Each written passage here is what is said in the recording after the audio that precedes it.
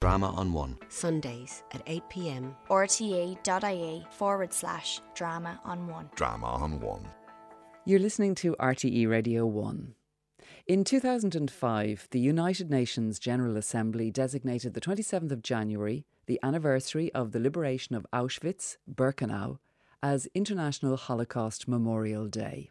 On this annual day of commemoration, the UN urges every member state to honour the 6 million Jewish victims of the Holocaust and millions of other victims of Nazism, and to develop educational programmes to help prevent future genocides.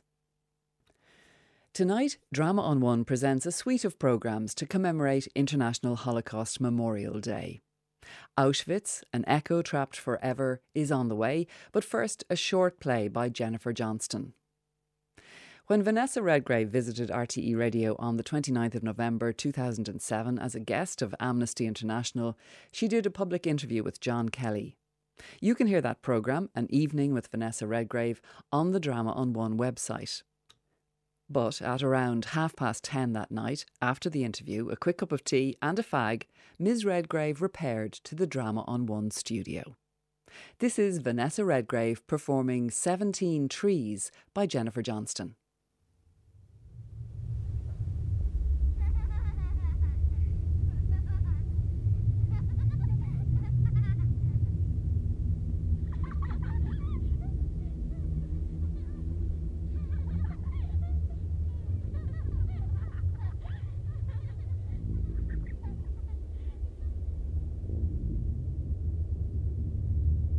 Silence.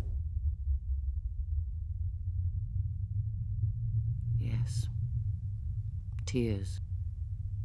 Men, boys, girls, friends.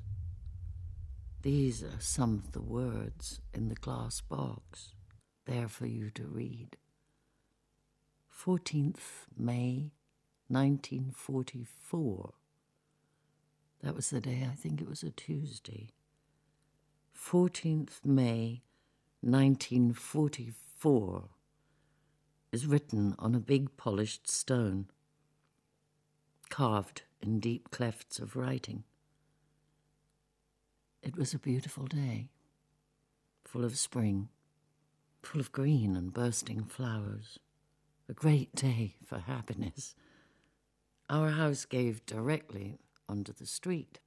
The door was open, and the sweet smells of spring crept into our rooms. At least I presume they did. I've no absolute recollection of such a thing. I was but 5. I could skip. I remember that so well, the pride of my skipping. That morning my mother had bought me a red rope of my own. "You must not skip in the house, Baba," she had said to me, and give me a little push towards the door. "Go on, out with you." Tap, tap, tap, cross hands, tap, tap, open arms, cross once more. It was a sleepy kind of day.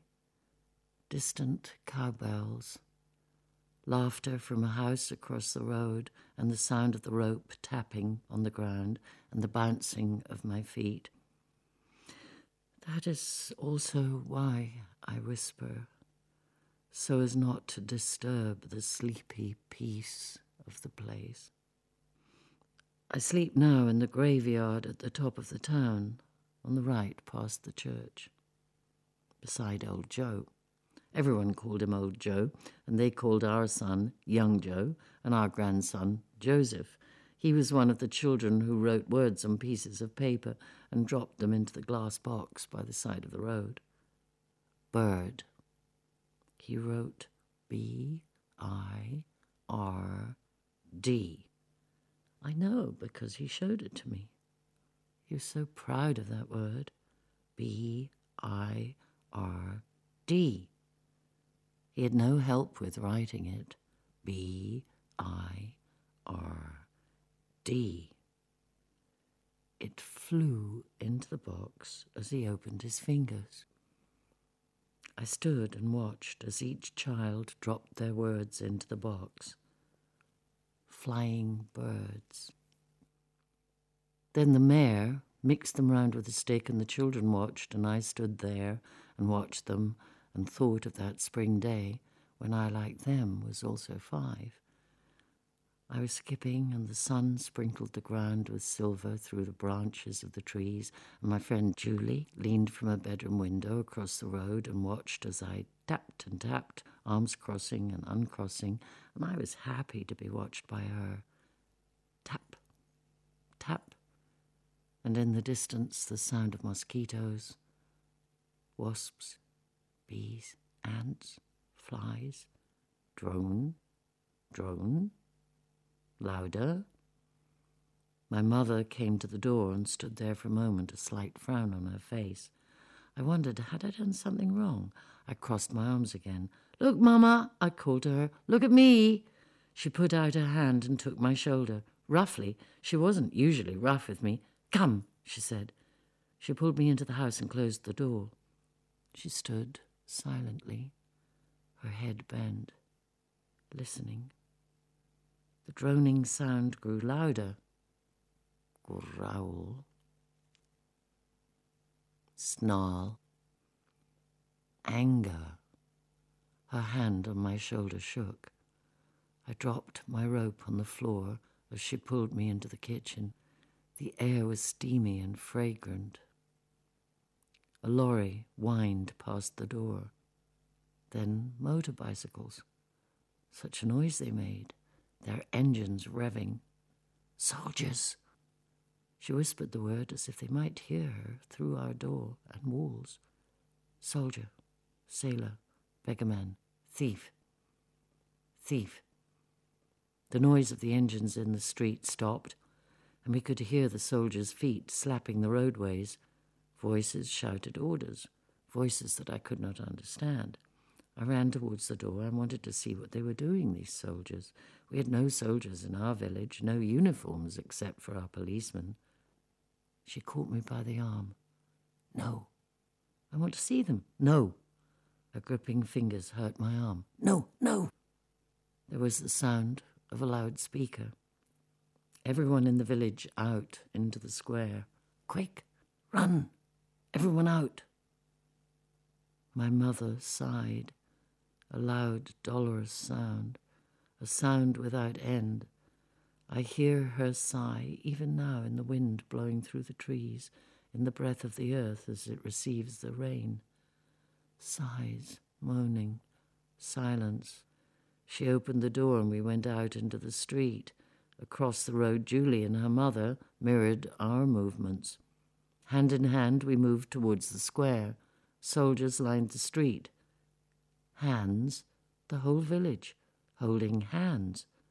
Mothers, fathers, sons, daughters, Julie, me, all moved with care.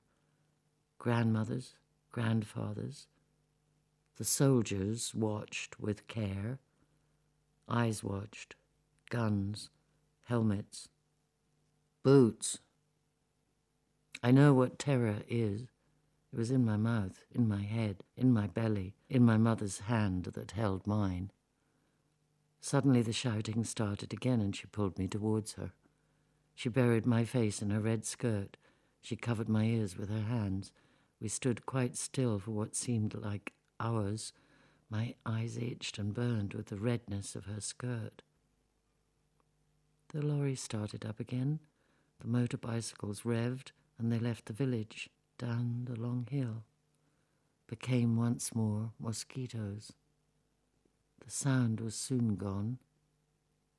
Bereft, mourning, sorrowful, gone forever. Auschwitz, Mauthausen were written on our stones in deep clefts of writing. The spring remained with us. The red skipping rope lay on the hall floor. Spring, cowbells, uncaring, turned into summer, autumn, winter. 17 trees, high, healthy trees. One of them named for Julie. my friend, Julie. And in the spring, the sunshine sprinkles the ground with silver through the branches of the trees. 17 trees.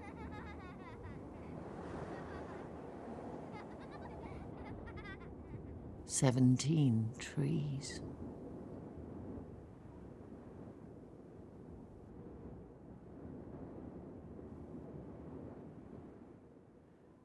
Vanessa Redgrave in 17 Trees by Jennifer Johnston. Sound supervision was by Philip Cook and Kevin Reynolds produced. That interview with Vanessa and John Kelly can be listened to on the Drama on One website.